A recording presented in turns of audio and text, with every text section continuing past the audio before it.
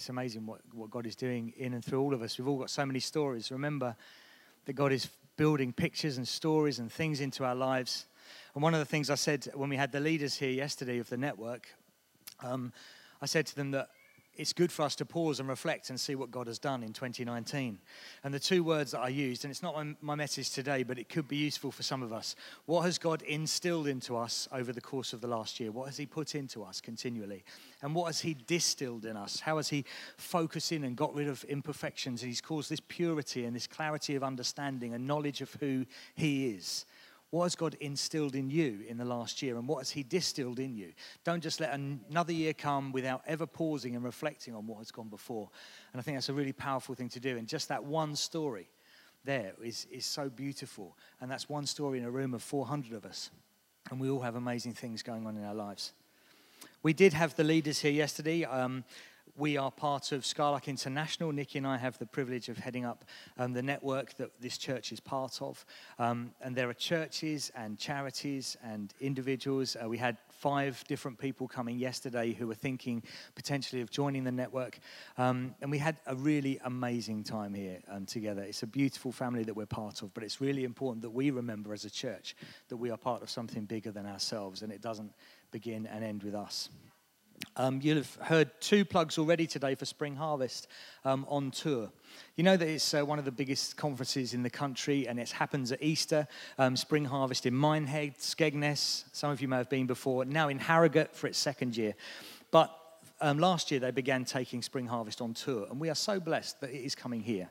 Tanya Bright is amazing. She's a great communicator. Paul Weston is a fantastic communicator. And you don't have to go all the way to Minehead. You can if you want.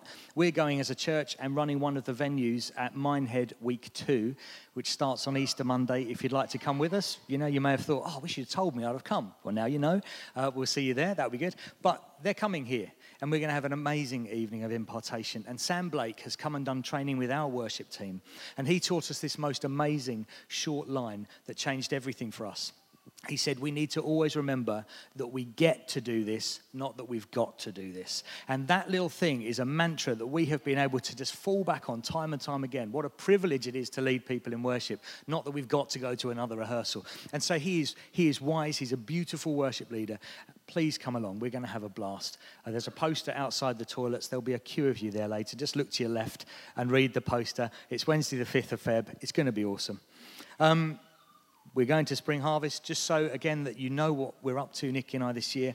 We're also going to, as a church, we're going to New Wine Week 1, so get yourselves booked into Peterborough. We haven't been plugging that very loudly yet, but we need to get in there before it sells out like it did last year. We're going to have an amazing time away as a network. And also, Nikki and I are going to be the speakers at Spring Harvest Holidays in France in the 2nd week of August. So if you want to come out there and do your family holiday in France, you could come. It'll be amazing. We'll give you jobs to do. No, we won't. We won't. So there you go, just in case you thought, we never know what you're doing, and we'd love to come. A couple of weeks ago, we started this theme of knowing Jesus. Jesus, know him, and it's the start of our year of vision all about Jesus. If this is your first time, or maybe you didn't know it, that's our vision for the year. Pretty simple, but pretty profound and amazing. Our vision this year as a church is simply Jesus, to know him, to love him, to follow him, and to share him. And here we are in our 2nd sort of teaching week on this. We had Bev last week. That was amazing. Do have a listen. And listen to Nikki's message on knowing him, because it was a brilliant starter to get things unpacked. Nikki had this image as part of her talk. I've removed a few of the words, or got Anna to remove a few of the words so you don't get put off. It's about this journey that we have when we know Jesus, from moving from knowing of Jesus and knowing about Jesus, which so many of us do, but actually decreasingly in the world, less people even know of him or about him. They just think he might be a swear word and think he's irrelevant and nothing. To knowing deeply. And that knowing deeply is a journey that we're all on. None of us have arrived. We've got to continue to grow in our knowledge and understanding of Jesus. I don't know if you ever remember a song. Loads of people won't remember this song at all, but there was a sort of a crazy song that I heard when I was younger. Oh Lord, it's hard to be humble. Sort of this spoof song. Oh Lord, it's hard to be humble when you're perfect in every way. I can't wait to look in the mirror. I get better looking each day, that song. And then it's line 3 that has stuck in my head as I've been preparing this message. And that is, to know me is to love me. And that is what all this is about. That the more we know Jesus, the more we're going to fall in love with him. We don't want to just develop a head knowledge of our Saviour. I don't think God's interested at all. I don't think he's impressed. We're quite impressed with people who have amazing head knowledge about who Jesus is. But I don't think Jesus is that concerned about that. He just wants people who love him with everything that they've got. And so as we go on a journey to know him more, it's because we want to love him more. I'm just going to come off the platform. It looks like I'm doing something profound, but no, I'm getting my water bottle.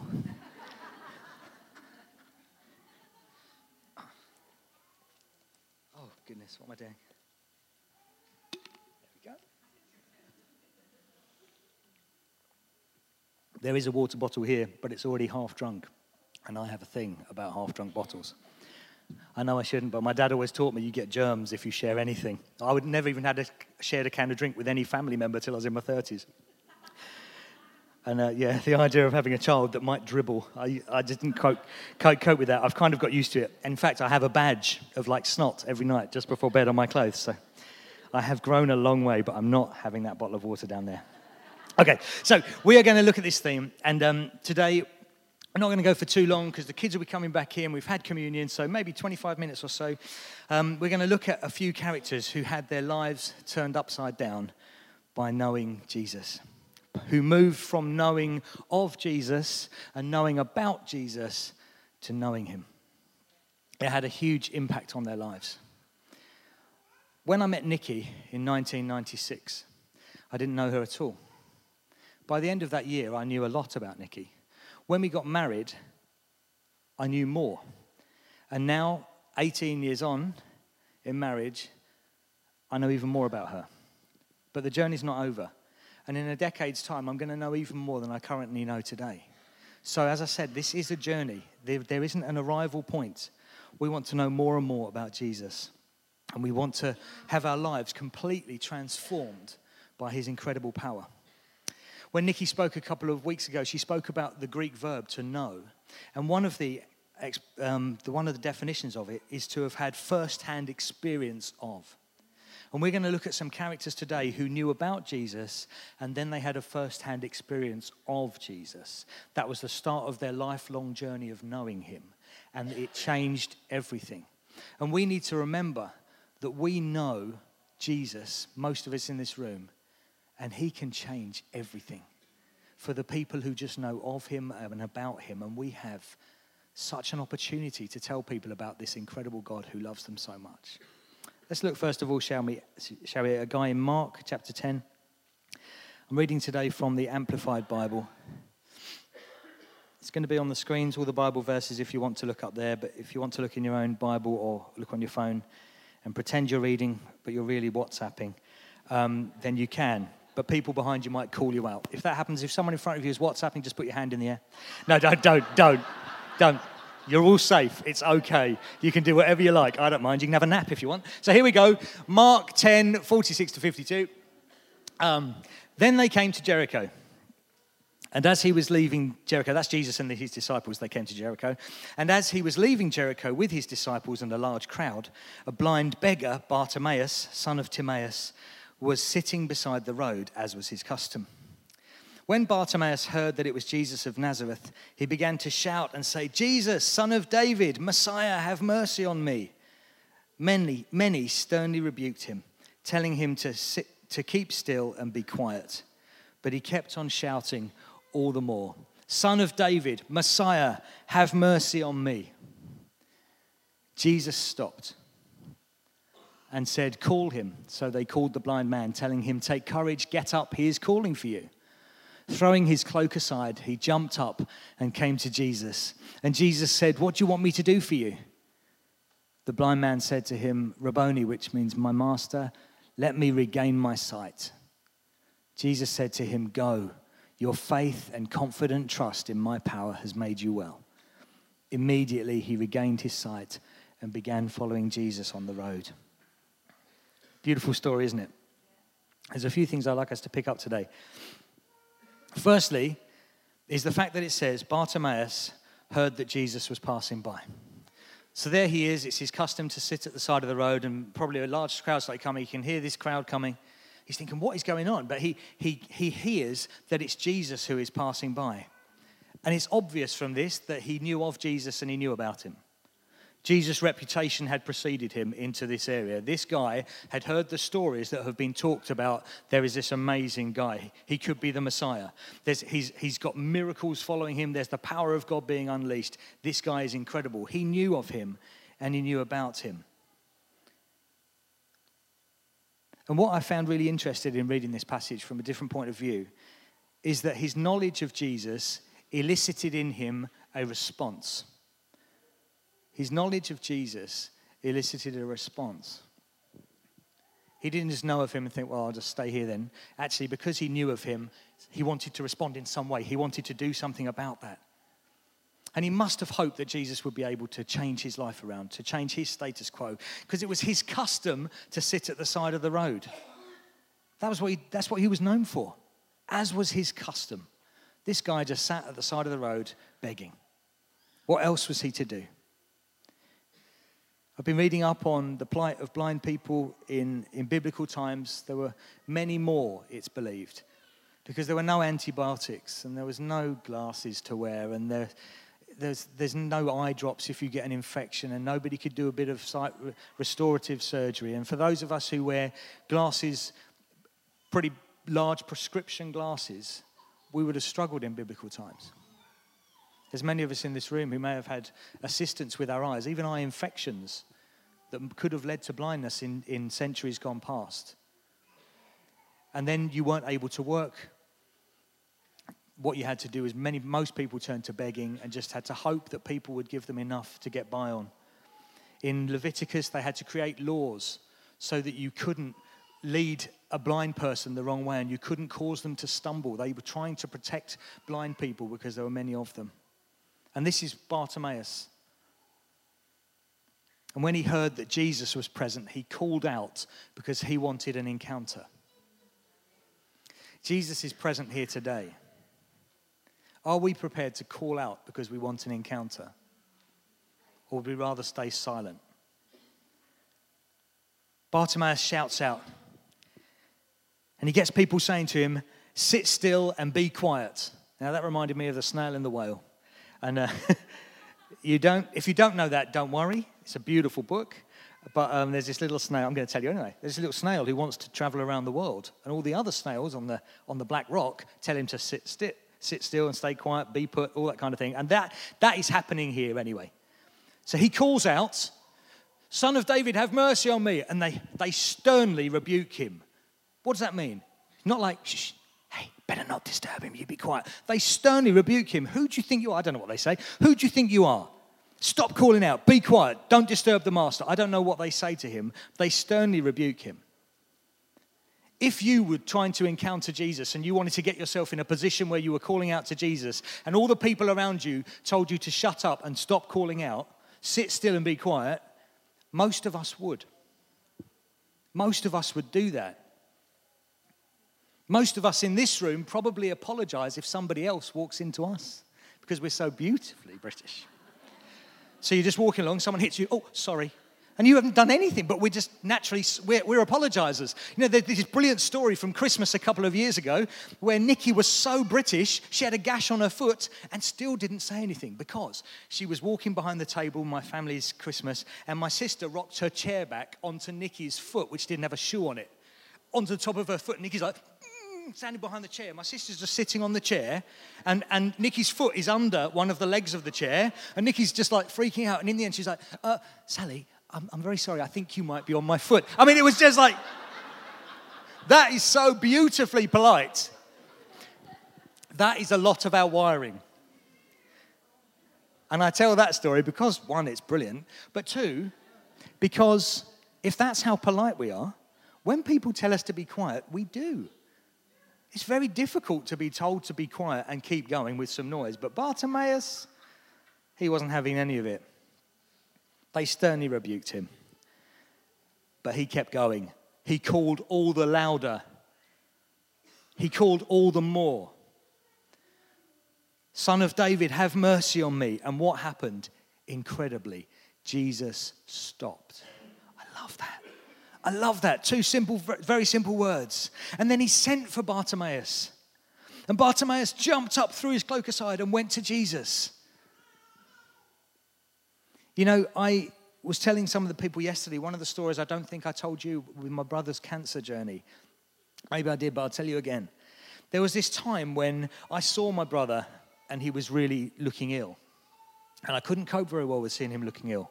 And I knew he was trying to be brave, and I couldn't cope with that even more. And in the end, I had to go out, and that's when it sort of hit me like a ton of bricks. And I just broke down, and I was crying, and I was sobbing out. And then I remembered the story of the lady who'd been bleeding for 12 years, and she reached out and touched Jesus' garment. She was like, if I can just touch him, I'm going to be healed. I just need that connection point. So I reached out on behalf of my brother, covered in tears and snot and crying my eyes out. And I was picturing reaching out and touching the garment of Jesus. And then I believe I saw Jesus turn around and stop and look at me and say, who touched me? Just like in the story. And I was like, it was me, Jesus. It was me. Pete, I'm here. I'm doing it on behalf of my brother. You've got to. And I just had this moment where I reached out and I shouted out, and I believed that I was in that moment of prayer where some power was being released, where Jesus was saying, who touched me? Some power just went from me. What's happening there? And in this story, Bartimaeus, he doesn't know that story. He hasn't read it. But he's having a similar revelation. I've heard of this guy. And if what people say about him is true, I don't care whether I get told off or not. I don't care if I look stupid in the eyes of other people. I am desperate to have an encounter. If you don't know Jesus, you may be thinking, yeah, well, it's just embarrassing though. How would I tell my friends? How would I tell my colleagues? What if my life has to change a bit? How's this all going to work? I might just feel stupid. You might say to me, hey, if anyone would like to give their heart to Jesus, why don't you put your hand up? Be like, I couldn't put my hand up. How could I possibly put my hand up? What you could do is call out, and even if everybody else said, put your hand down, what do you think you're doing? You're like, no, I'm going for this. I want an encounter. It's so countercultural. But Bartimaeus was brave enough to jump up and come to Jesus. I love Jesus' question. You see this a few times in the Bible. What do you want me to do for you? When people, this is just a pastoral note, when people have an obvious physical concern of any description, it's so easy for us, if we pray for people, to just assume, they must be coming forward for that. Let's give people the courtesy of saying, hey, what do you want to pray? What do you want me to pray for? Let's not just assume, because we think they're coming up for one thing, might be coming for something else. He may have come forward and said, I just wondered whether you can help me with my foot. It's been hurting for a while. I've been sitting on it for 40 years, and it's just so sore every day. I get cramp. Would you just sort my foot out for me? So Jesus asks him. He gives him that benefit. And he says, I want to see. I want to see. And Jesus says to him, your faith has made you well. And immediately he can see. And there's another response that gets elicited in this guy. As he moves from knowing of to having first-hand experience, that Greek word of knowledge, he suddenly follows. His life is transformed. His normal custom of sitting on the floor is done. That's finished. He doesn't say, thank you, that's awesome, and go back and sit down where he was. He follows Jesus. And I was thinking about that. We don't hear of him again. I wonder how far he followed him. It's an interesting question, I think. To the end of the road? To the end of Jericho? Until dinner time? For life? Was he there when Jesus was arrested and all the disciples ran away? Was Bartimaeus one of the people who ran away at that stage? We don't know how long Bartimaeus followed Jesus for. But it led to a complete transformation in his life through an encounter with Jesus as he got first-hand experience. He got purpose and direction in his life instead of aimlessness. He got movement instead of stagnation, sitting at the side of the road. I just feel to challenge us briefly. Does life sometimes feel a little aimless, lacking in direction and purpose? Are we stagnating? Perhaps we feel like we're going nowhere. Perhaps we need a fresh touch from Jesus. Perhaps you need your first touch from Jesus. Maybe we need to position ourselves, cry out to him, and allow him to change everything for us. Remember the song we used to sing? Just one touch from the King changes everything. And it did for Bartimaeus. Now, one challenge for all of us who know Jesus, the phrase, as was his custom, really jumped out at me as I read this. Bartimaeus was sitting at the side of the road, as was his custom. So this guy was known for sitting beside the road, obviously enough. And I felt challenged, which of my traits or behaviours would other people who know me say that's his custom, as was his custom? What am I known for? That was my question to myself as I was getting this ready. As was his custom. What am I known for? He was slightly stroppy and a bit moody, as was his custom. I don't know. I'm not saying that of me, but he was a bit over the top and maybe overshared when he spoke, as was his custom. Whatever it happens to be, what am I known for? What are you known for? How do people know you? And does it look like Jesus? There's the challenge to us, I think. Okay, shall we look at the second person? We're going to look at a favourite of mine from Luke 19, Zacchaeus. Oh, we'll probably only do two. Here we go. Luke 19. Jesus entered Jericho and was passing through. A man was there by the name of Zacchaeus. He was a chief tax collector and was wealthy. He wanted to see who Jesus was, but because he was short, he could not see over the crowd. So he ran ahead and climbed a sycamore fig tree to see him, since Jesus was coming that way. When Jesus reached the spot, he looked up and said to him, Zacchaeus, come down immediately. I must stay at your house today. So he came down at once and welcomed him gladly. All the people saw this and began to mutter, he has gone to be the guest of a sinner. But Zacchaeus stood up and said to the Lord, look, Lord, here and now I give half of my possessions to the poor. And if I have cheated anybody out of anything, I will pay back 4 times the amount. Jesus said to him, today salvation has come to this house, because this man too is a son of Abraham. For the Son of Man came to seek and save the lost. Another fantastic story. Zacchaeus, tax collector, chief tax collector, taking money from his own people, if you don't know how that operated, for the Romans. He'd take money from his own people to give to the Romans, take a cut himself. He was very wealthy. He said there, if I have cheated anybody, he had cheated everybody. Okay, he knew he had cheated people.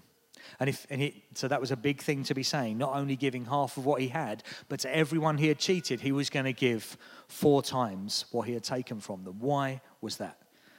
Because he'd had an encounter with Jesus. Let's find out about it. He wanted to see who Jesus was. Jesus entered Jericho and was passing through. He wanted to see who Jesus was. And in one of the translations, it says he was so desperate to see Jesus, that's the language that's used, that even though he's a short guy, he would climb a tree so that he could see Jesus and not be hidden in the crowd.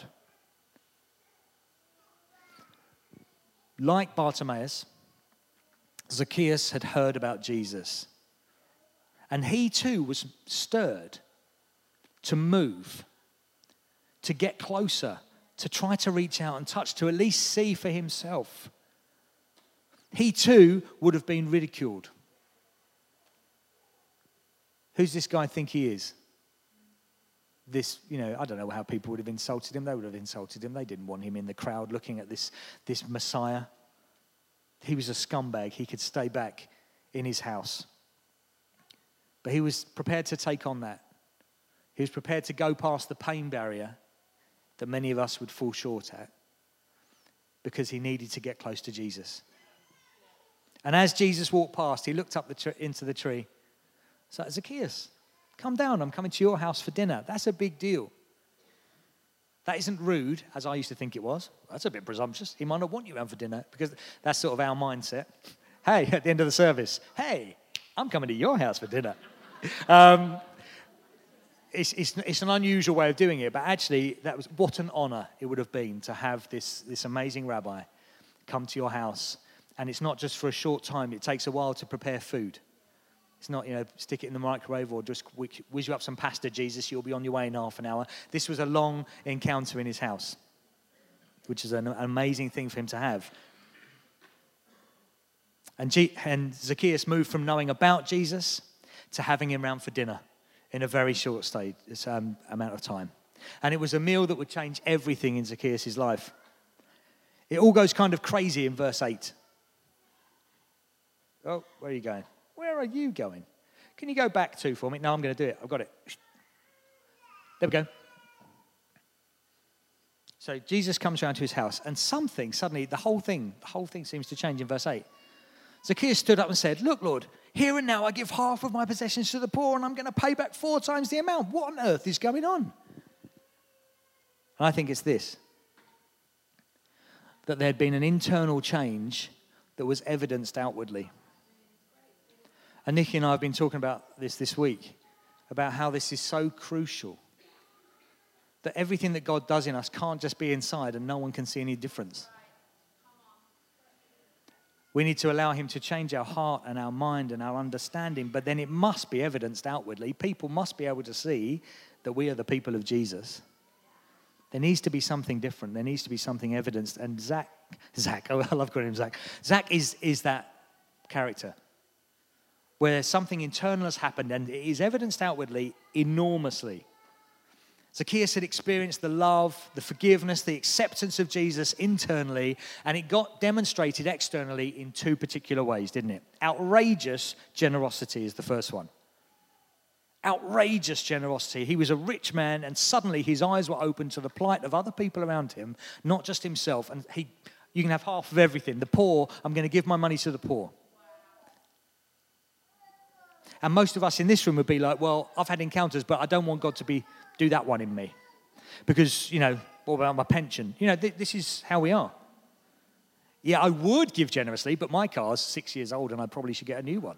You see what I mean? It's just a way that we are. And I'm not knocking anybody. I keep looking at new cars. I think, it'd be nice to have a new car one day. And then I will have a new car one day. But the impact of him meeting with Jesus is a challenging one to me. Outrageous generosity. Are we an outrageously generous people? And then what else is going on?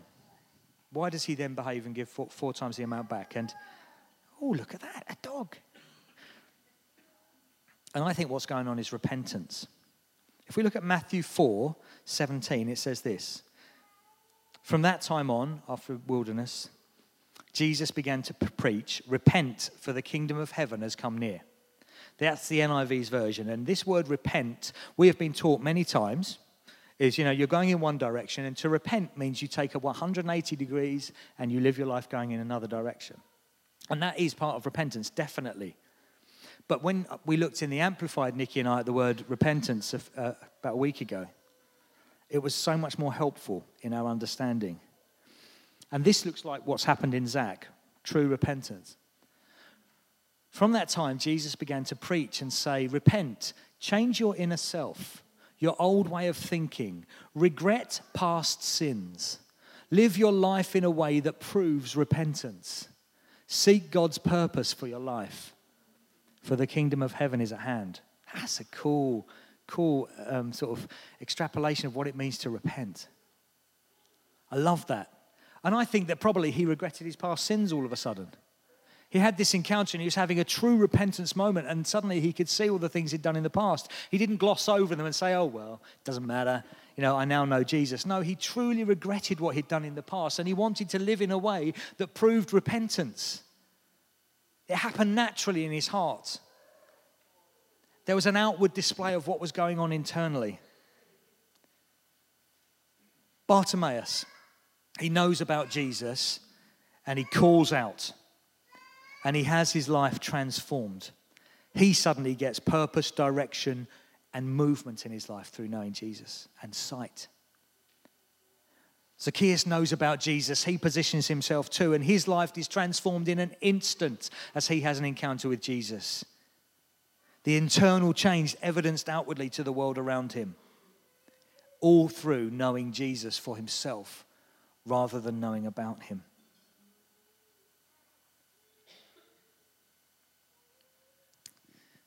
Zacchaeus' issue was greed.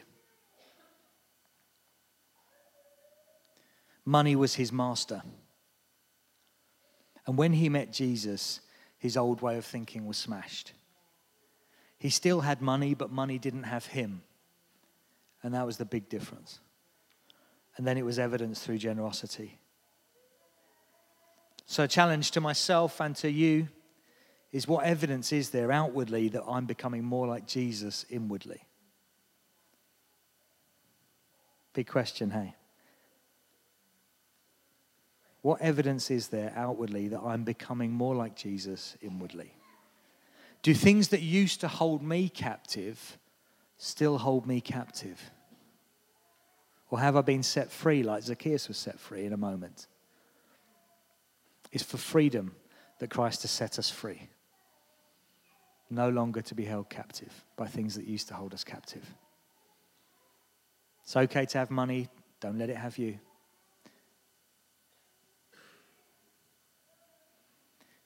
Do things that used to hold you captive still hold you captive? Maybe you and I, we both need to do some repenting.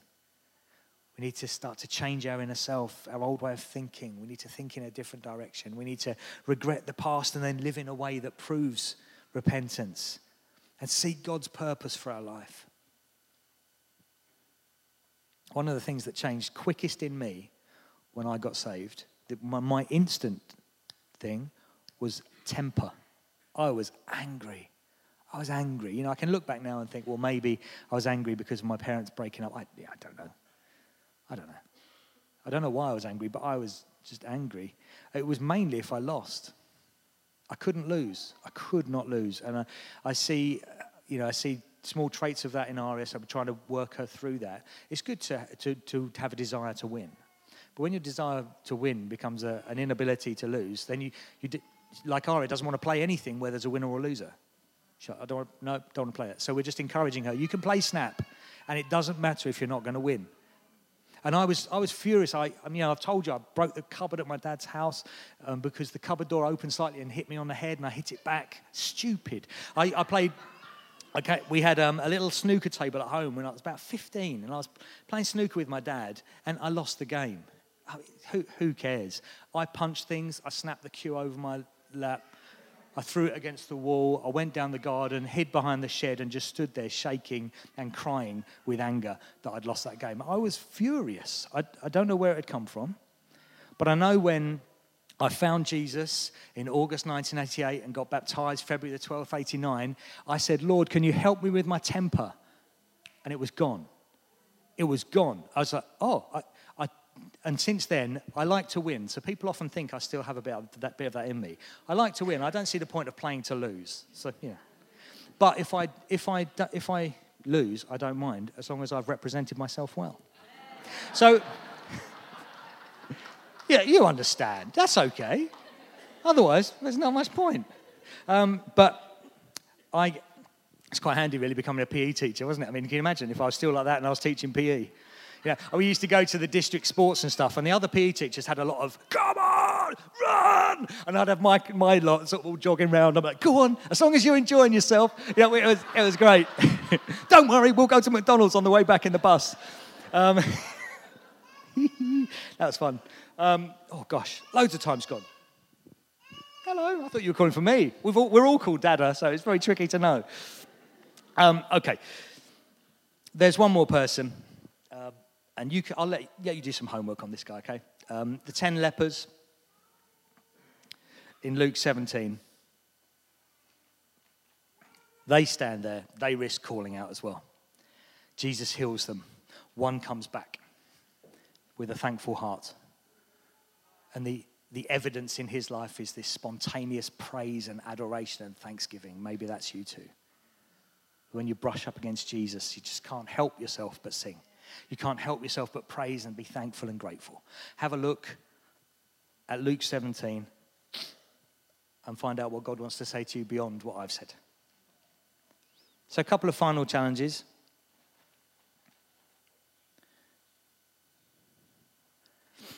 And they are these. To those of us who do know Jesus today, a couple of thoughts. Is our knowing Jesus evidence to those around us? As we go into tomorrow, wherever we find ourselves, school, university, sixth form college, work, friends, family, wherever we find ourselves. Is there evidence to the world around us that we know Jesus? Can people see by the way that we live that we know the living God of the universe? Here's another challenge to us who know Jesus. In the biblical stories that we've done, Bartimaeus and Zacchaeus and the lepers actually, they all knew about and knew of Jesus. Because his reputation did, as I said earlier, it did precede him. He was the talk of the town. Everyone knew of him. It was the gossip of the moment. Everyone's just spreading the word of Jesus. And so in each of their stories, when Jesus is coming, they want to get close because they've heard about this guy. And it got me thinking that isn't the case now. Jesus' reputation does not precede him in England in 2020. He is not the talk of the town.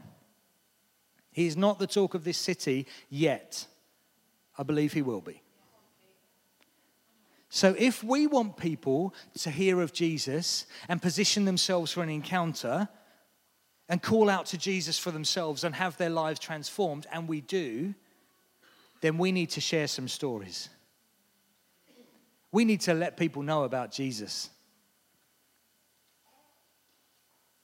You don't want anyone to say to you, if only you told me. How was I supposed to reach out to Jesus? I didn't know anything about Jesus. You never told me about Jesus. I once had this nightmare dream that I woke up from. And that was happening beyond my life on earth. People were saying that to me. You never told me. I didn't know. How was I to know? It was a dreadful, dreadful dream. Jesus' name isn't making room for itself because of what's happening in the land en masse. So let us not be silent with what we know, with what we have, with what we've got. Yes, let's have our lives evidence it, but let's not be scared to speak as well. Let's share some stories about what God is up to. Let's get people questioning around us so they too can be stirred into action and say, I want to find out more. I'm going to call out even though it's embarrassing, or I'm going to make a move to get closer like Zacchaeus did, even if it's embarrassing and people think I'm weird, but I want to find out more about Jesus. That's going to happen when we start being brave enough with our story. And so those of you who don't yet know Jesus, there may be some of you in the room today. Maybe you know of him. Maybe you know loads about him. Can I challenge you to call out to him? Even if people tell you to be quiet. Can I tell you to position yourself like Zacchaeus did, even if it's embarrassing and you'd rather not because what people might think about you? You might just have an encounter with Jesus that will change your life forever. Should we pray together?